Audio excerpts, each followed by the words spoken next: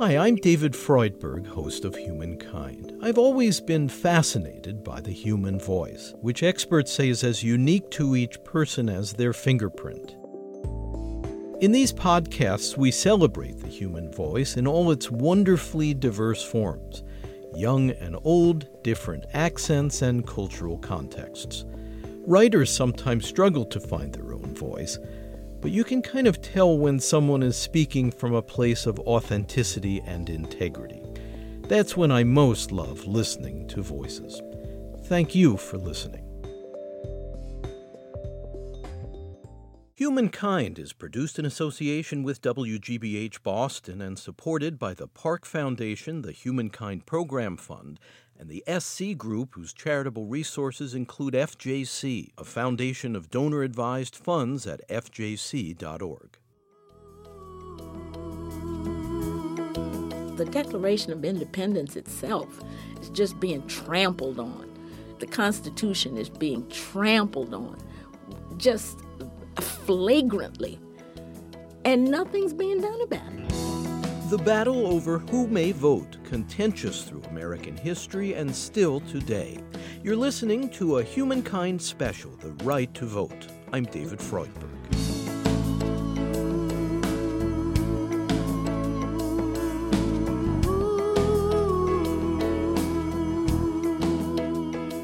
Often heated, sometimes contested, and widely seen as negative to the point of nauseating, our electoral system remains, for better or worse, the very foundation of American democracy. It was the method devised by the nation's wig-wearing 18th century founders to safeguard their experimental country from the threat of monarchy and dictatorship.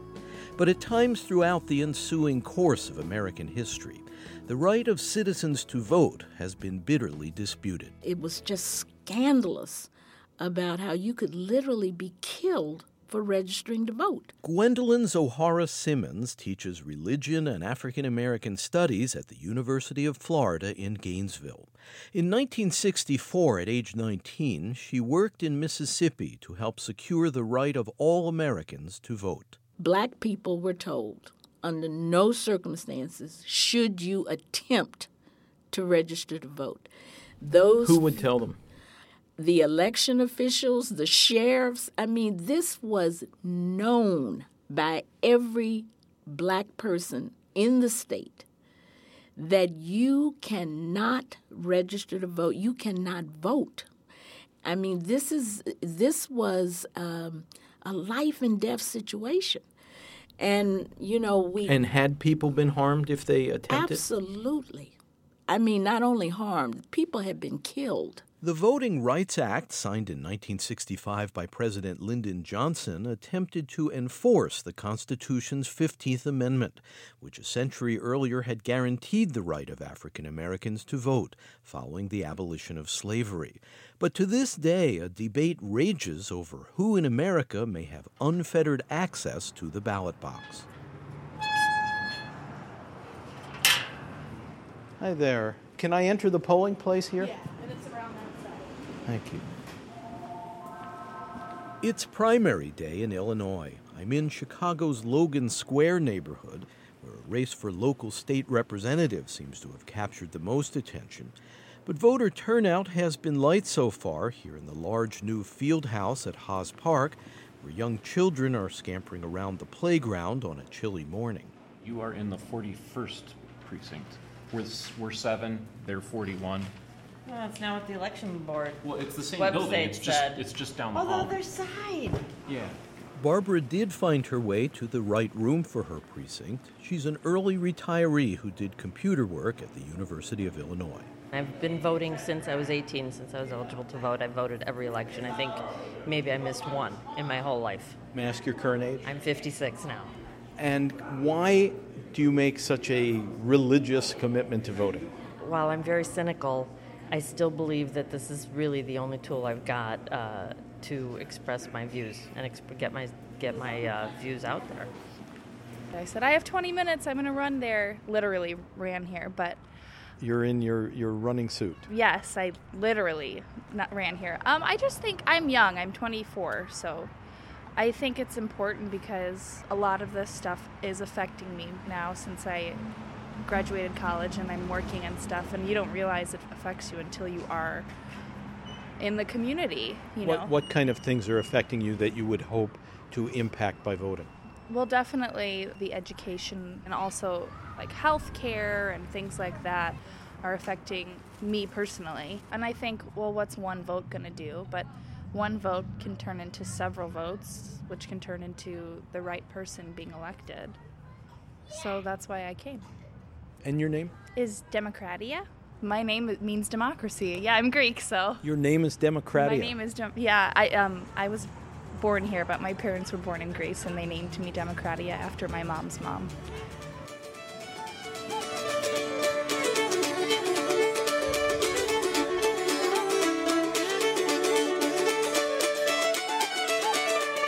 Like voting in Athens 2,500 years ago, which excluded women and slaves, voting in early America did not allow participation by everyone, but as far back as the 1600s, there were formal elections in the colonies. And the voting that was done was usually done what was called viva voce. Was not with a written ballot.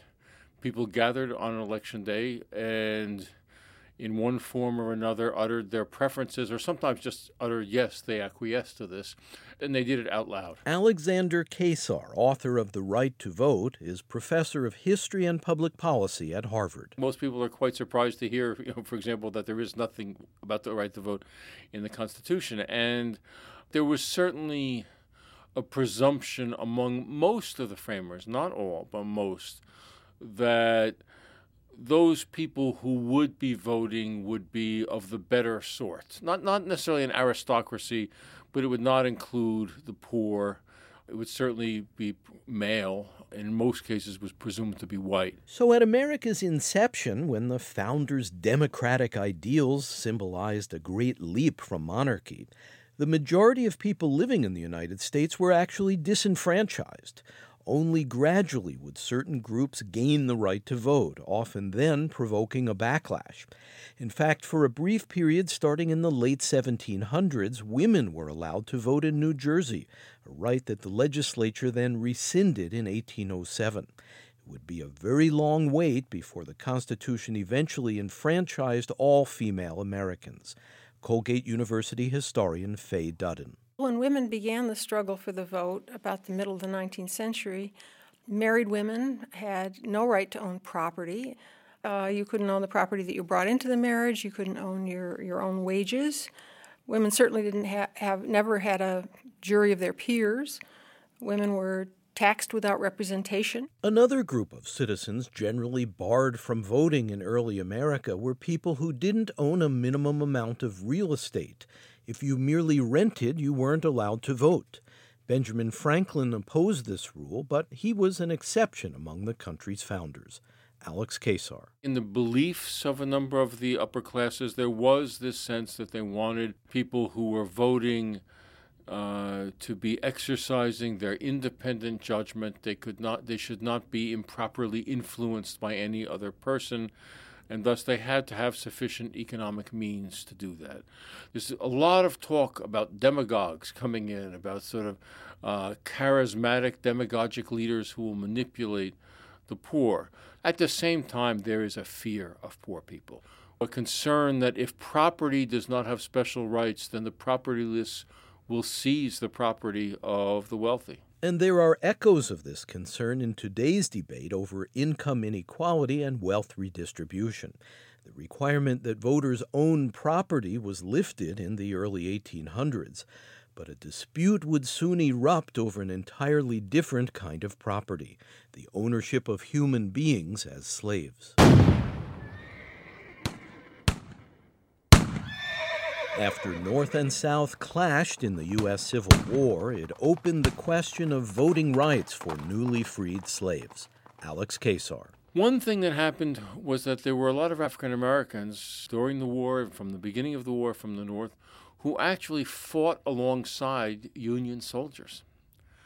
And there was a notion which goes back fairly deep into our culture and European cultures, that someone who fights for a country should have the right to vote, and that these men had earned it. They had risked their lives. Wartime has a way of shaking society to its core, and on several occasions the expansion of civil rights in America has followed periods of military battle.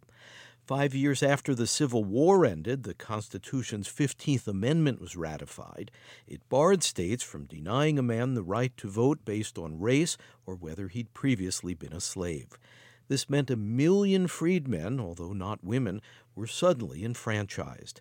And for a time, that reshaped the political landscape of the South. During Reconstruction, black men were able to vote. University of Florida professor Zohara Simmons. You had a number of black men elected to office in state legislatures. You had Congress people elected.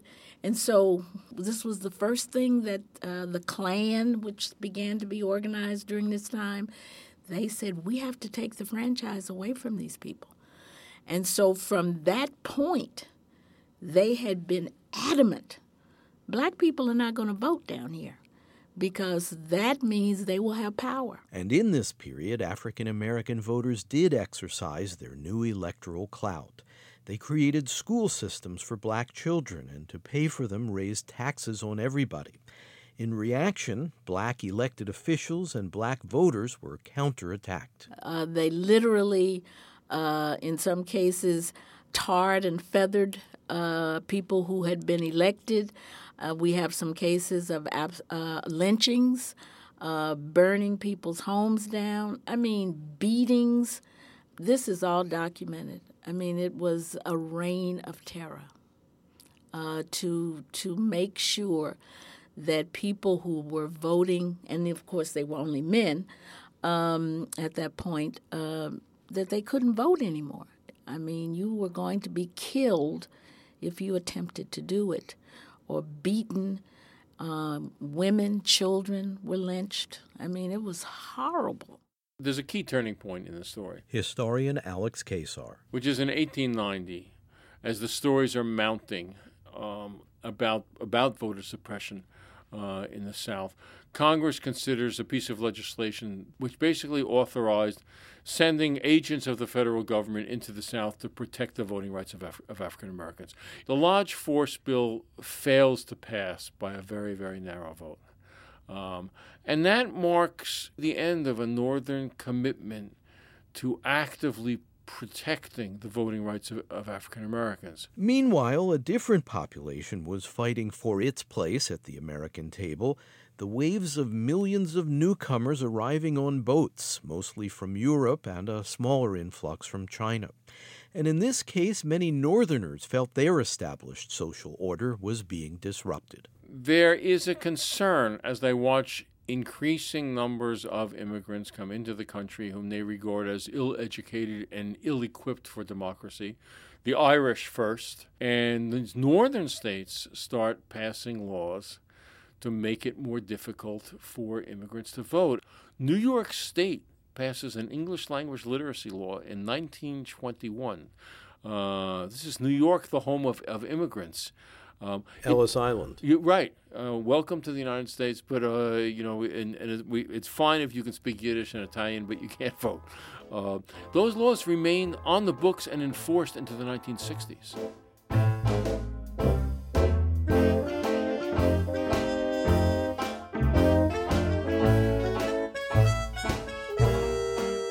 You're listening to The Right to Vote, a Humankind special. I'm David Freudberg. To obtain an audio download or a CD of this documentary, to hear portions of interviews not included in the program, and to access related educational resources, please visit humanmedia.org.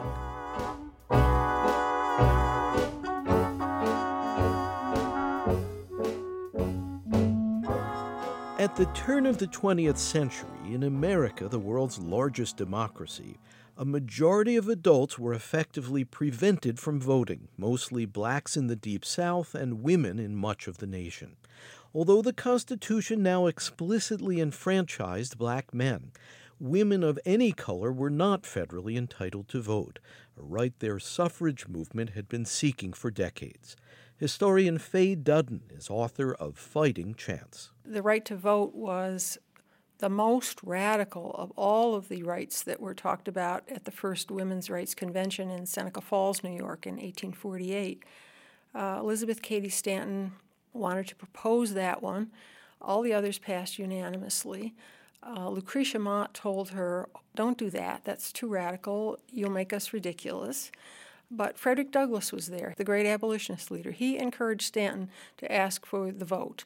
He said, "You will never get your freedom unless you have this kind of power." Stanton's bold resolution passed unanimously, and it would galvanize the fledgling campaign for women's rights.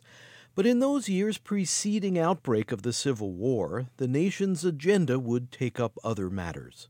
And the whole movement was suspended.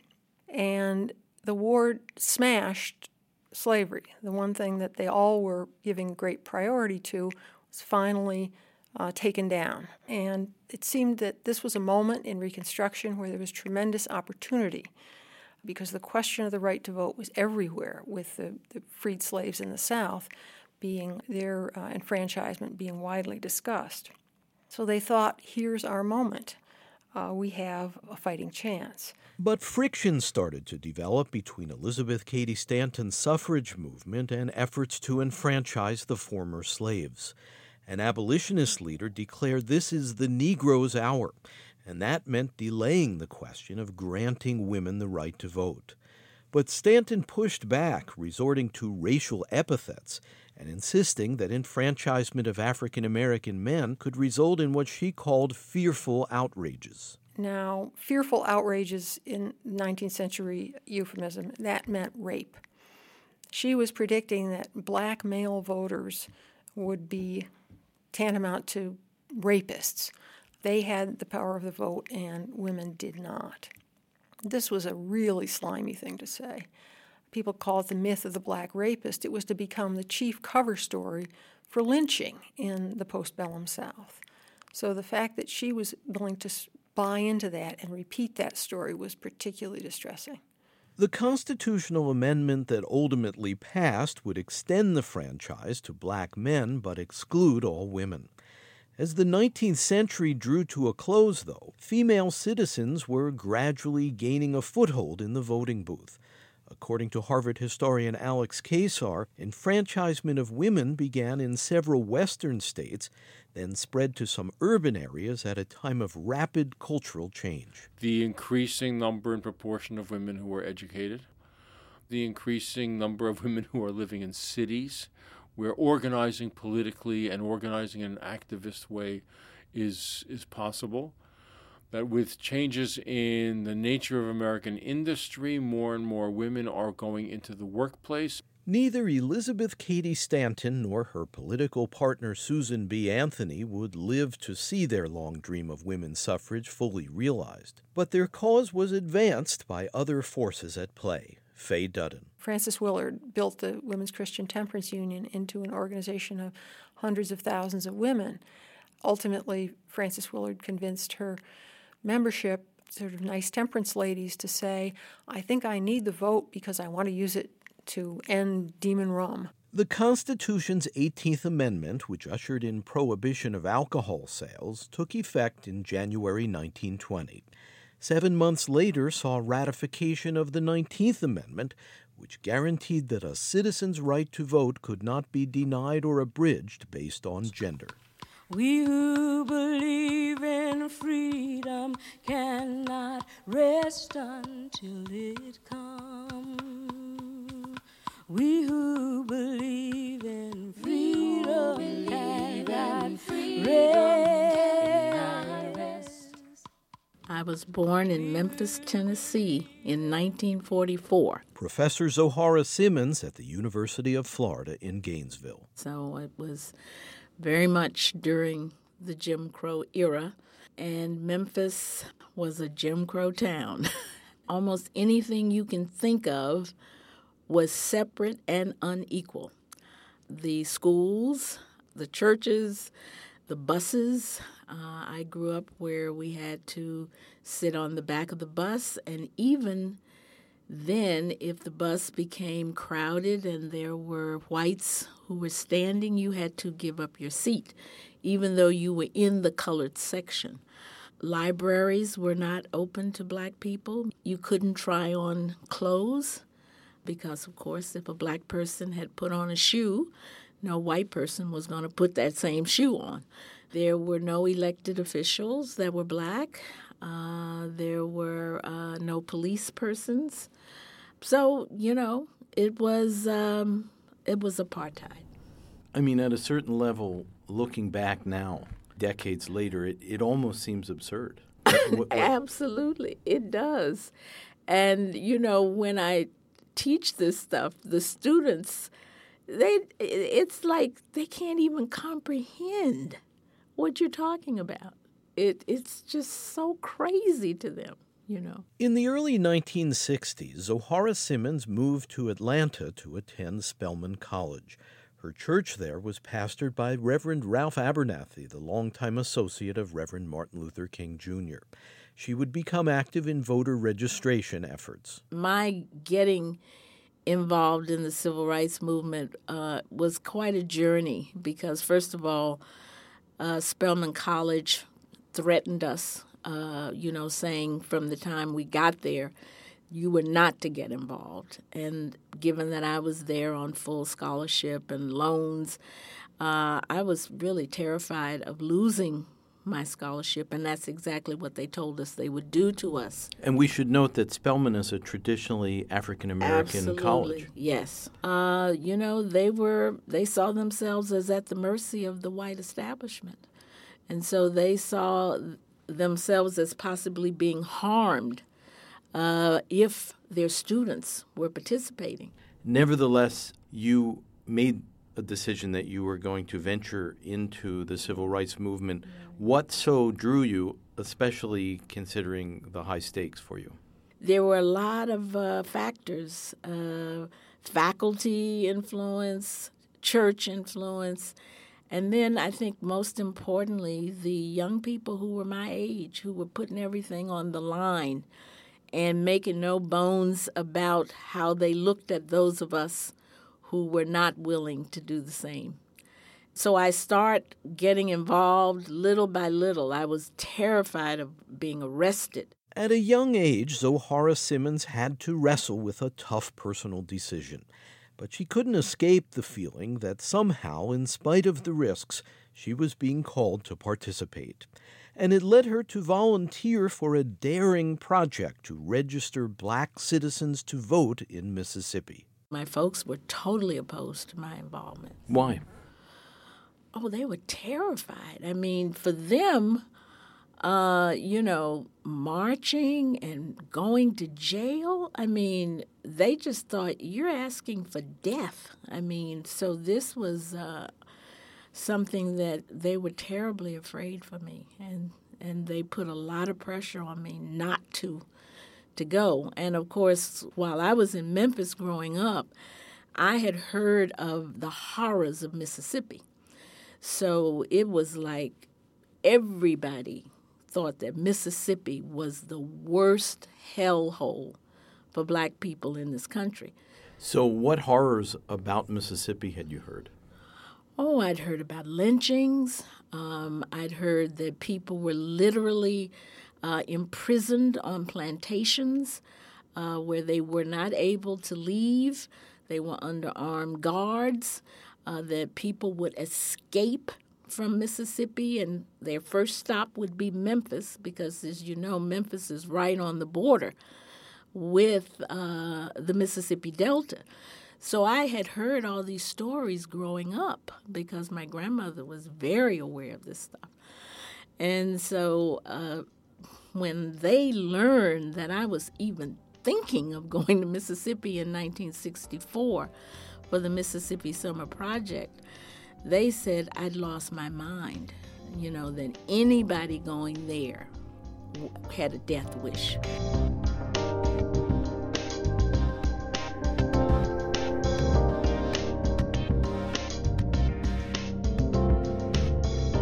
The Mississippi Summer Project, which came to be known as Freedom Summer, was organized by 4 major civil rights organizations. Treading into perilous waters, the organizers recruited 1,000 college students nationwide, some black, but the vast majority white, many from top schools.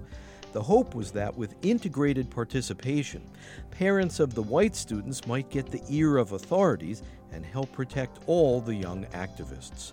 Zohara Simmons was assigned to establish a freedom school in the town of Laurel, Mississippi, southeast of Jackson.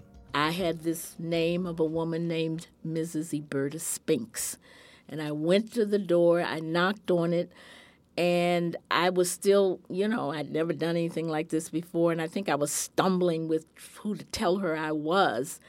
And she sort of looked me up and down, and she said, "Girl, are you one of those freedom riders?" And I didn't know if that was good or bad, and I said, "Yes, ma'am." And she said, "Come in here, girl. I've been waiting on you all my life." And she was in her late 50s. And that was the beginning of the Laurel Project.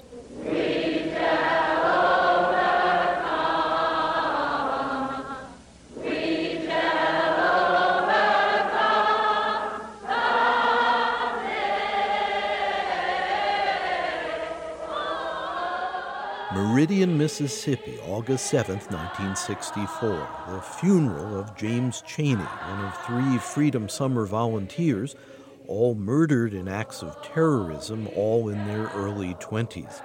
Fanatical white segregationists in the South deeply resented what they saw as an invasion of interlopers from the North, who disrespected long-standing local customs. Our first building was firebombed, and the fire department would not put it out, so we lost books and all kinds of equipment. And it was very hard then to get another place because people were afraid to rent to us. Were the people who perpetrated the bombing ever prosecuted? No. I mean, nobody even cared to look into it. It was totally, nobody cared. That's how it was. With the eyes of the nation now watching, Freedom Summer continued in Mississippi, with its young participants sobered, frightened, but undeterred. We were knocking on people's doors. We were speaking in churches. We were having mass meetings, explaining to people what we were doing. And the people were all for it. Because of the deeply entrenched pattern of voter intimidation, less than 7% of Mississippi's African-American citizens were registered to vote, the lowest percentage of any state. The goal of Freedom Summer was to show America that more blacks would register if they could do so in safety. On the days that had been decided all across the state, we had mock voter registration centers set up. These were in churches, places that black people had control over. And so the word was out across the state, and so thousands of black people participated in this process. And within a year, the nation responded. President Lyndon B. Johnson addressing Congress March 1965. Every American citizen must have an equal right to vote.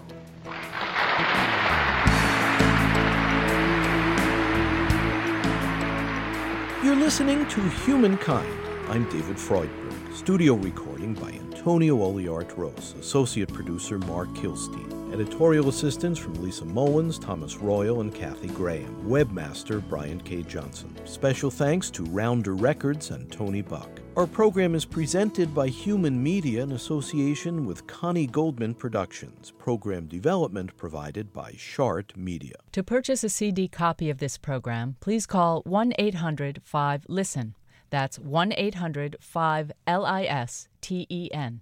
Or visit our website, where you can also obtain an audio download of this and our other programs and can hear selected episodes free. You can access free written materials related to this program as well. Our web address is humanmedia.org. And you can subscribe at iTunes to our free weekly podcast, Humankind on Public Radio. This segment, part 1 of The Right to Vote, is Humankind program number 208. The executive producer is David Freudberg. This is Humankind. To hear more episodes of Humankind, you can subscribe to our free podcast on iTunes, Stitcher, or your preferred podcast player. A new episode each week. The podcast title is Humankind on Public Radio. And if you enjoy this program, be sure to leave us a kind review at iTunes and Stitcher. If you want to support the program, please visit humanmedia.org. And at the top of the homepage, click on How You Can Help. Again, our web address is humanmedia.org. Thanks.